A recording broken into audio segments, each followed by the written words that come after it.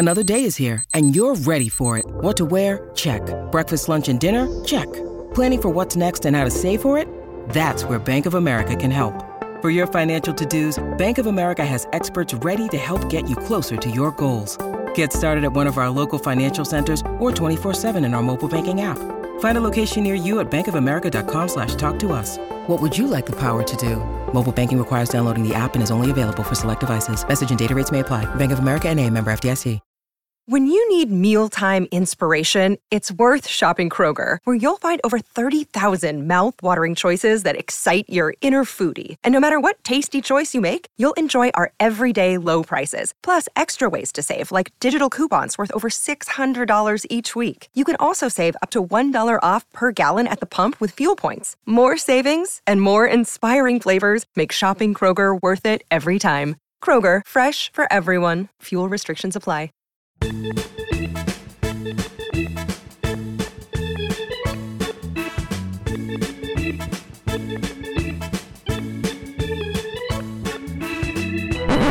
Good morning and welcome to Leading Off with True Blue LA.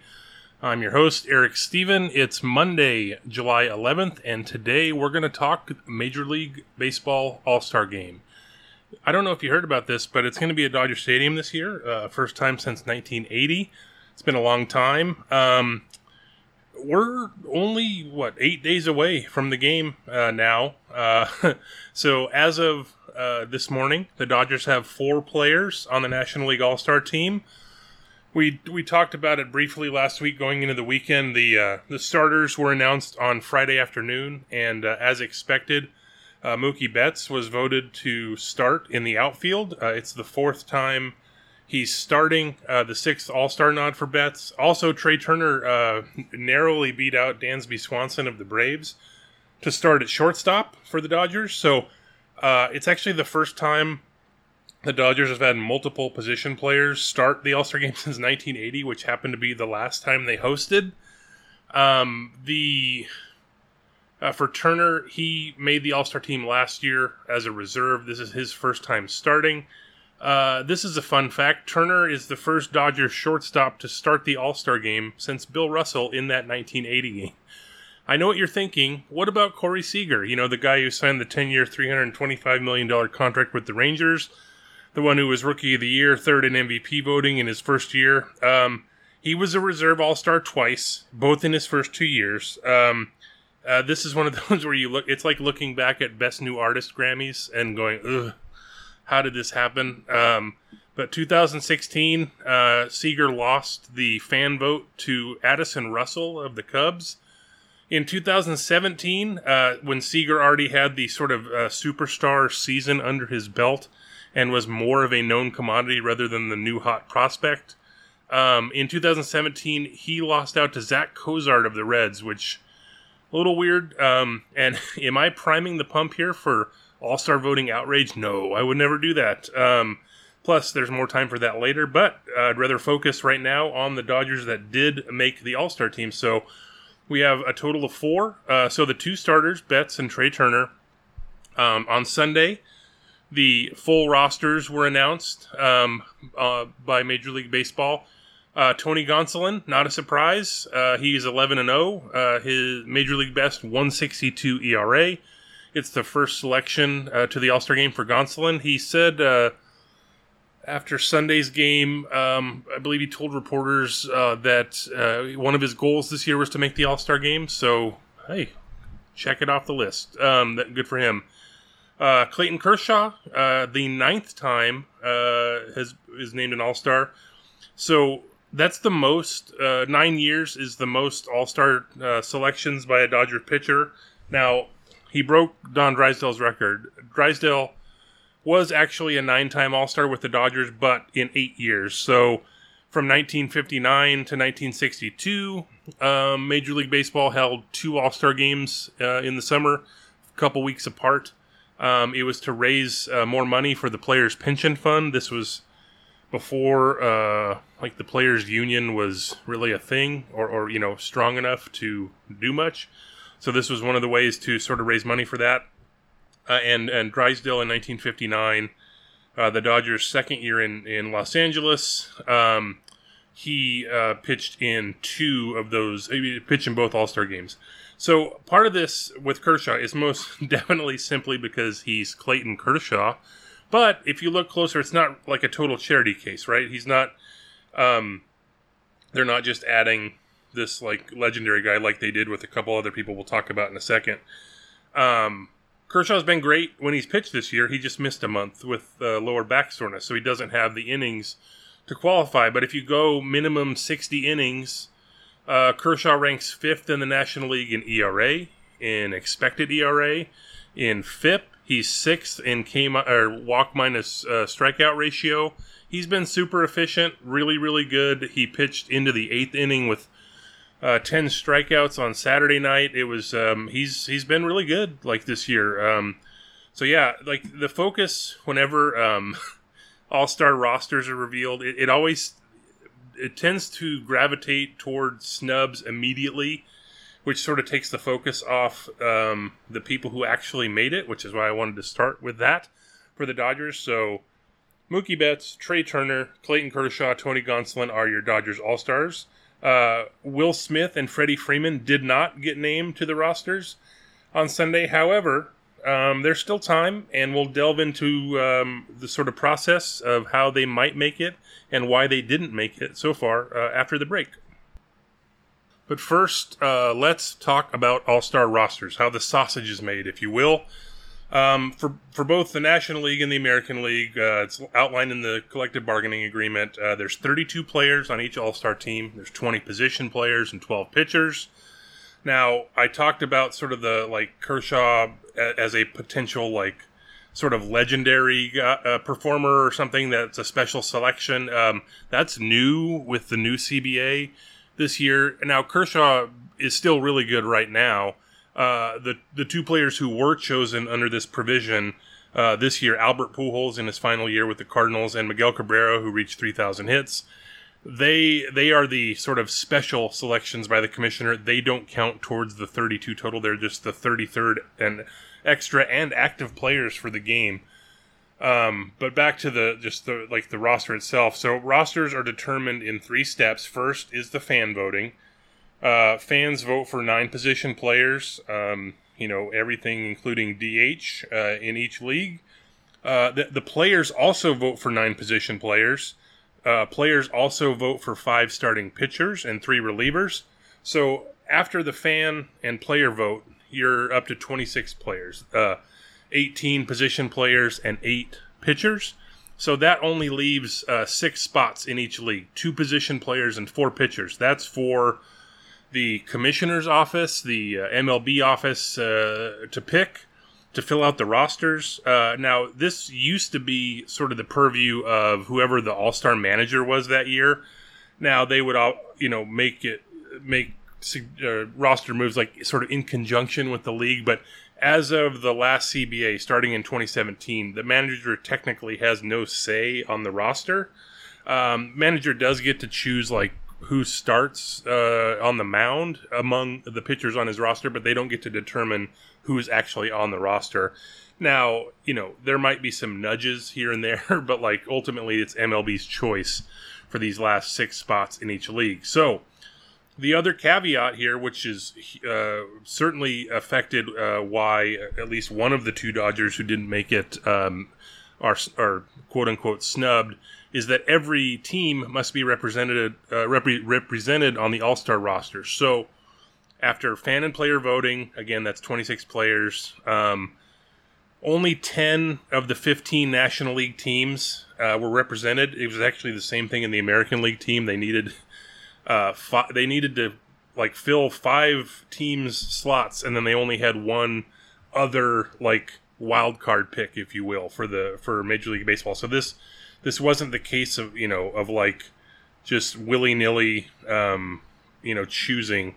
So if you look at the National League, the commissioner picks went to 3 pitchers, starter Luis Castillo of the Reds, and then relievers David Bednar of the Pirates and Joe Mantiply of the D-backs. They're the lone all-stars for those teams.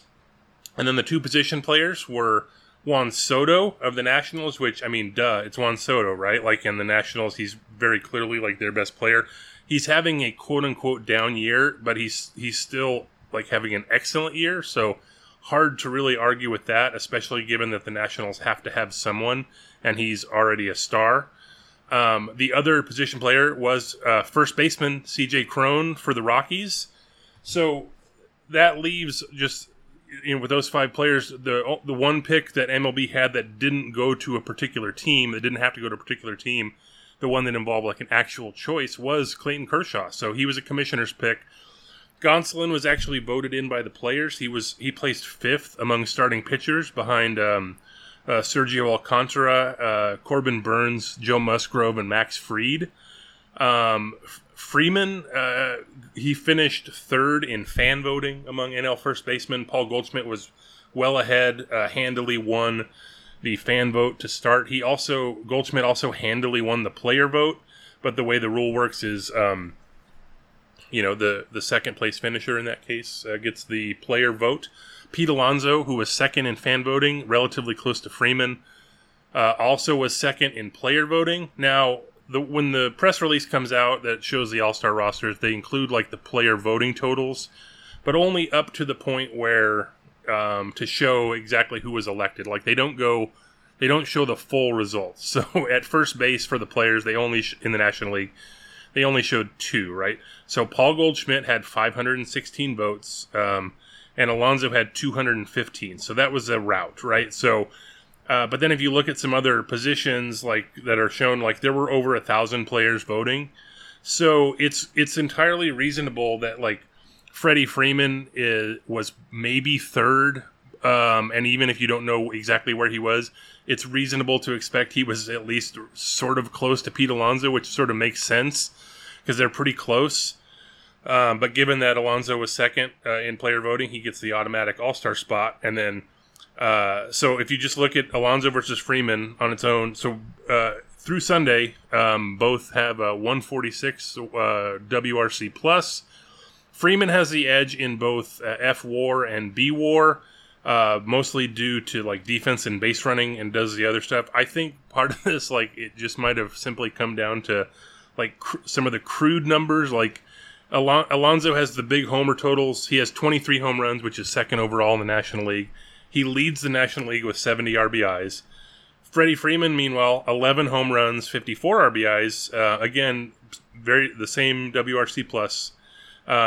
Freeman has 27 doubles, which usually doesn't get as much, it's not as heralded as home runs, obviously. And Alonso has 13 doubles. So that's sort of where they're at. So I don't know, like if you come down to the C.J. Cron pick, like you're basically, the Rockies need an all-star, right? Let's game the system a little bit and figure out what if they didn't take C.J. Cron and instead took Daniel Bard, who's the Rockies closer. He's had an excellent year. He has a 2.20 ERA. A lot of the times these like lone all-star spots go to like some reliever having a really good year. We saw that in the case of a couple of the players selected. Had they gone with Daniel Bard, then it's one of two things. Either because you have Bard as another pitcher, you have to say goodbye to Kershaw in order to add Freeman as the position player. Or if you swap the Reds pick, like who was Luis Castillo, instead and choose Brandon Drury, for instance, as the position player, then you don't have a spot for Freeman. So there's not an easy way to like fix that given the system, right? And not even saying it needs to be fixed. It just is what it is. Freeman lost the vote to Alonso, and then C.J. Cron is having a really good year. Again, C.J. Cron also 2nd in the National League with 66 RBIs. If we're going, not that it's necessarily based on the crude numbers, he's also been excellent. 135 WRC plus, 20 home runs. He's been really good, and it's just a matter of, I think it's just a odd man out thing for Freeman. So with Will Smith, it's a little simpler because there are just like so few contending catchers. So Wilson Contreras, he was of the Cubs. He was voted starter. Not a surprise. It's the 3rd time in the last 4 All-Star games he's started. Just wonderful throwing arm, excellent hitter, totally deserving, totally fine. Player vote, if you're going to that so Wilson Contreras won the fan vote, but they show the player vote down to 2. 372 votes for Contreras, 250 for Travis d'Arnaud, old friend alert, now of the Braves. So you know there's like more votes to go here around, and it's also reasonable, I think, to assume that Smith is at least close to d'Arnaud, and very possibly third, and possibly a close third among catchers. We don't really know. Now, Smith definitely has a case, even if it's just like either or with Smith or d'Arnaud. So Smith, overall, he's tied with Wilson Contreras among NL catchers with 13 homers. Smith leads catchers in RBIs with 42. He has a 128 WRC+, plus he's batted 53 more times than d'Arnaud, who has a 120 WRC+, so they're not like super far off.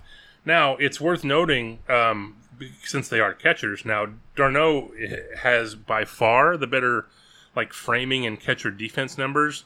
In framing, d'Arnaud is second in the majors on Baseball Savant. He's leading the National League using Fangraphs number. Smith is well below average in both. If you use Baseball Prospectus catcher defensive adjustment, which counts a little bit more than just framing, d'Arnaud is 10th in Major League Baseball. Notable here, Austin Barnes is also, he's ahead of him. I think he's 7th. He's either 6th or 7th. I don't have it in front of me, which is remarkable given that Barnes has only caught like a third of the innings. But Smith is below average in these. So it's easy to say, well, Smith's a better hitter, he should be the All-Star, but when in fact, it's very conceivable that d'Arnaud is both the better catcher and has the reputation as being a better catcher, but it's also reasonable to assume they're super close. So,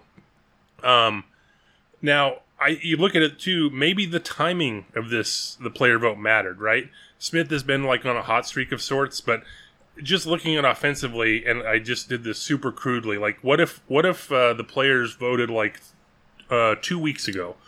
So after play on June 28th, Smith had 11 homers, d'Arnaud had 11 homers. d'Arnaud had more doubles, 14-10. d'Arnaud had an 829 OPS compared to 799 for Smith. d'Arnaud had a 513 slugging compared to 456 for Smith. So if they're just like taking a snapshot at that point, and then you factor in like d'Arnaud's like reputation and performance on defense, you could sort of see why he's picked, right?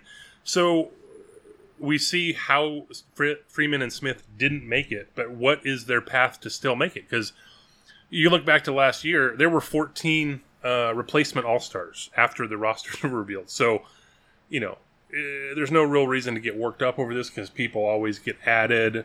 Usually it's injuries. Sometimes it's like a starting pitcher starting on the Sunday before the game sort of takes them out of commission for the All-Star game.